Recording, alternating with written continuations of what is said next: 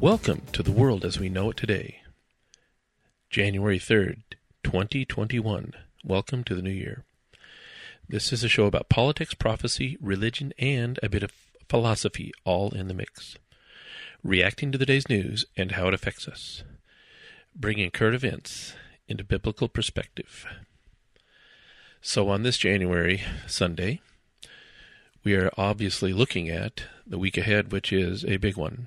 There's a lot going on, and we are drinking through a fire hose information-wise, but we can sum it up fairly easily this week with the big kahuna being January 6th, the challenge at Congress, the presidential election. There's a lot more to it than just the presidential election, but this week we'll be focusing on that. And, by all rights, it looks fairly hopeless that President Trump will be the president if you look at it with the natural eye. These things have been done before. In fact, the liberal Congress challenged President Trump's election, but nobody talked about it. So, this is all new to most people because it bubbled to the top and people are talking about it. A lot can happen. So a lot of people are pinning hopes on the next marker, the next date, the next thing that a congressman or a senator can do. In the natural, it seems almost useless, almost hopeless. And the thing about that is it's not up to them. This is the biblical perspective we are looking at, and that is that God places men in power and allows things to happen. So this week and the next week, if Trump wins, in some way it will be a miracle in all rights. If he wins, there won't be any man that can say they did it or accomplished it, I think. Should God choose to do that, that would be great. I won't complain. But should he choose to go the other way, we could say that it will be a man presiding in the presidential office. I will not call him president, simply put, because of the massive corruption, the obvious massive corruption. It just is not going to happen. So, if Biden wins, it will be the same thing. It will be chosen by God. Let's talk about the reasons later, but if Biden wins, lots of changes, lots of problems. If Trump wins, obviously, lots of problems. So we're heading for a very uncontrolled time. I am now investing in Bitcoin, as you know. There is nothing that's going to stop a tumult, a real turning over of things. Whether it will be, in the short run, a godly move, a turnover that brings righteousness, will be up to the men and women of this country as much as it is up to God, because people can stop listening to God and just do their own thing, and it puts off the prophecies, the fulfillment of God. It can even, in a good way, forestall judgment, which I actually think what has happened with Trump, an imperfect man, but one that may have forestalled a real judgment, a full judgment coming on the United States for different reasons. But that's where we're at. The challenges in the Senate, the challenges in the House, at the Congress, seem almost ceremonial because it's been done before, and it was just to put the word out, put your name in position. But I don't think that it will be over after that, no matter who wins. There will be good people challenging everything that's happening in this election in the future and trying to really get the truth out. That will be difficult because of the legacy media, but it will be doable. Partly because the legacy media, YouTube, Facebook, all these guys, they think that nothing will ever change. Well, I got news for you. Things will change. And the alternative media groups that are growing are going to keep growing. The attention of these people will lessen over time, and I think truth will get out. We still have a free speech society to some extent, and I think it will change. The Google clampdown, the Twitter clampdown, the whole 4 years. They told us 4 years ago they were going to try and sway the election. They told us that they could do it. Google and others, they told us that they could affect the election. And, Mark Zuckerberg giving $400 million to election processes, which is in and of itself probably illegal. It's all going to come out. It just is going to take too long to have an effect this year. That's what it looks like. And be that as it may, you're probably going to have Mr. Biden standing in the Oval Office.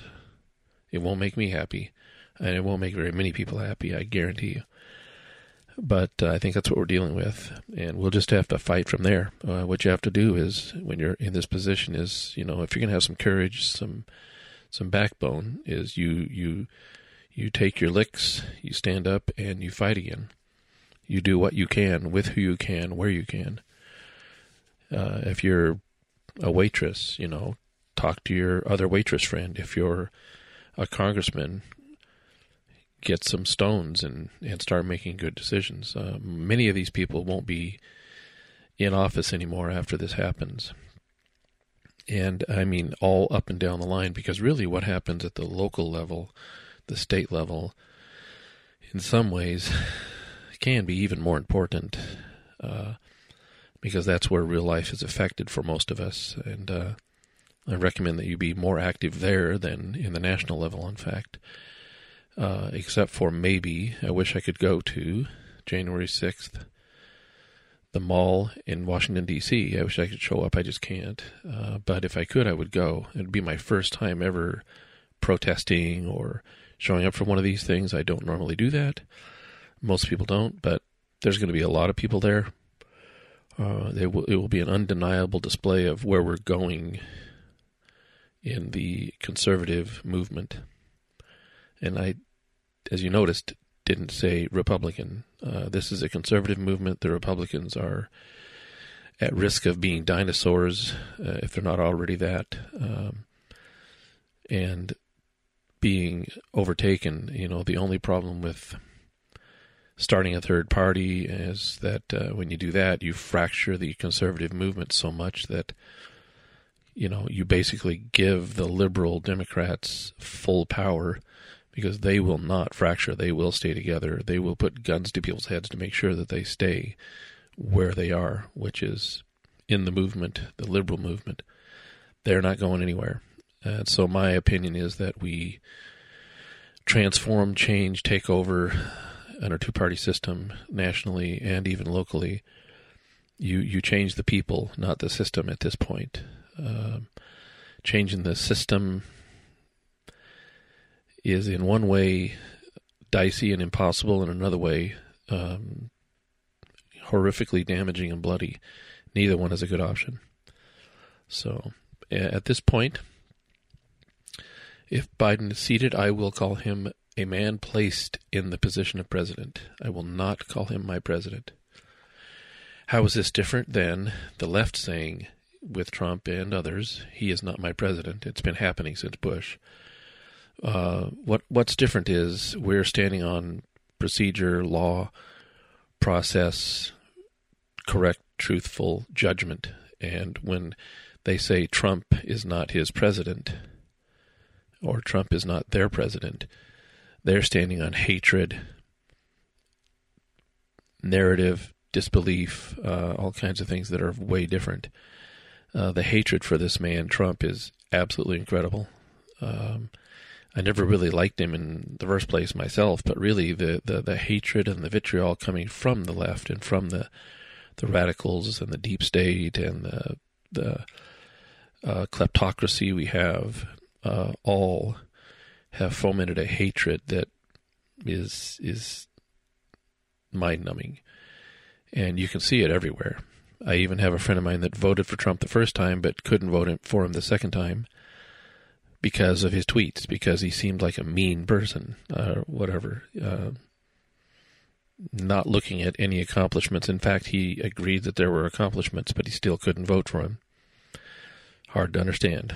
But the left has basically forced us to defend President Trump very strongly when some of us in natural, wouldn't. They would just leave it be because they weren't that enthralled with Trump himself.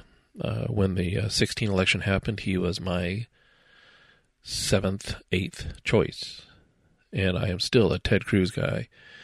I think draining the swamp would have been a lot easier for him because he knows where the bodies are buried. He knew how to do it. He knew how it worked. I think he would have drained the swamp quicker. Trump actually struggled at that and is still struggling at that, not knowing how to do it. And one way you could have done it is the same way Obama did it, which was he took the SES, the executive branch of the executive government, the service that is all executives for the government. There's about 8,000 of them. And he fired many of them, and he converted it over to a little liberal army. And they're still there. Knowing that this happened and how it happened, Trump could have easily gone in and done the same thing. They would have bitched and moaned, but I don't care. But, in 4 years, he could have converted the SES back over to, constitutional process people, generals all the way down to administrative managers of even things like, little organizations in the EPA and, in the Justice Department, everywhere. All of this was transformed by Obama, and I actually believe he is still running those people and processing things as a shadow government. I don't have actual proof of that, but when you look at the way it was set up before he left office, it was set up to do this, and he has not left Washington. He's still there doing things every day, and now you will really have Susan Rice as the chief of staff, which is basically Obama's right-hand man, henchman, whatever you want to call her, and she'll be right back in the mix, along with all the other usual suspects. That was a great movie, by the way, but it is something like that movie. The usual suspects are getting away with it and walking off into the sunset after causing great harm and damage. So, this is where we're at. Biblically, prophetically, there are a lot of prophets saying, hey, Trump is going to win and we're going to drain the swamp and expose everything and blah, blah, blah. I don't know what the time frame is on these because that's not real clear. Prophecy can be tricky, and I actually believe it will happen, but, putting a faith in that prophecy with multiple people that it will happen this time exactly as they say it, that's tricky because prophecy today is not really what it was in the Old Testament. And even in the Old Testament, many of the prophets would say things and it wouldn't happen for 400 years or 50 years.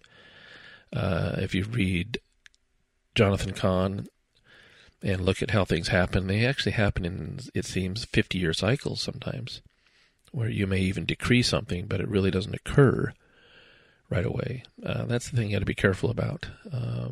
I don't discount it, and I would be very pleased to see the prophetic that I've been listening to be 100% accurate. That'd be great.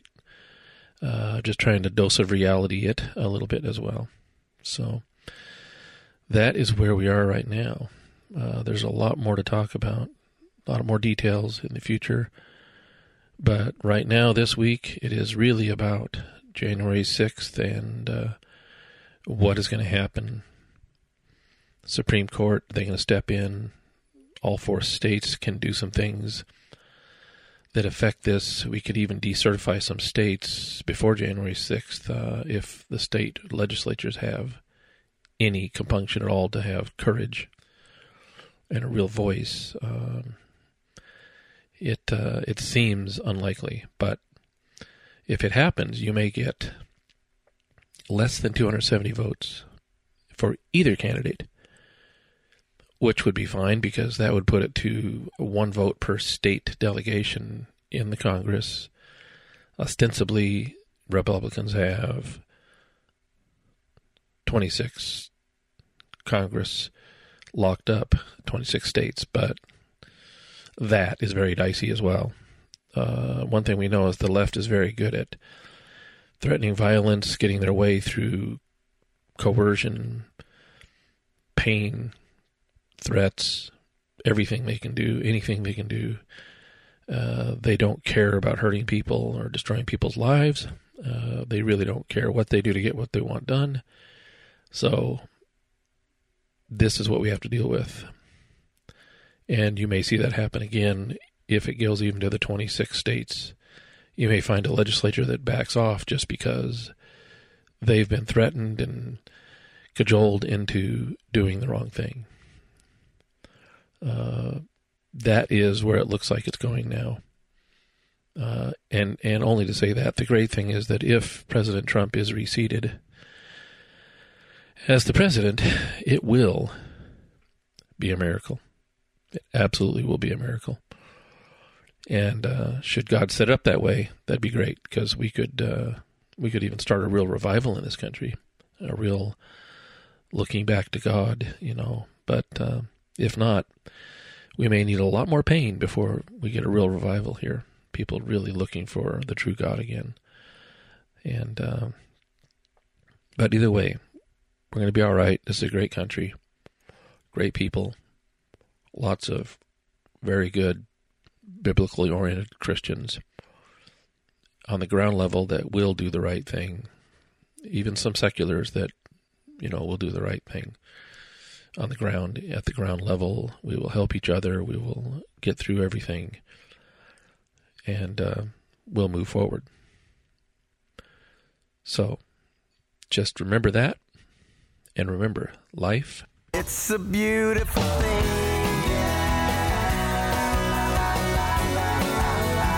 It's a beautiful thing.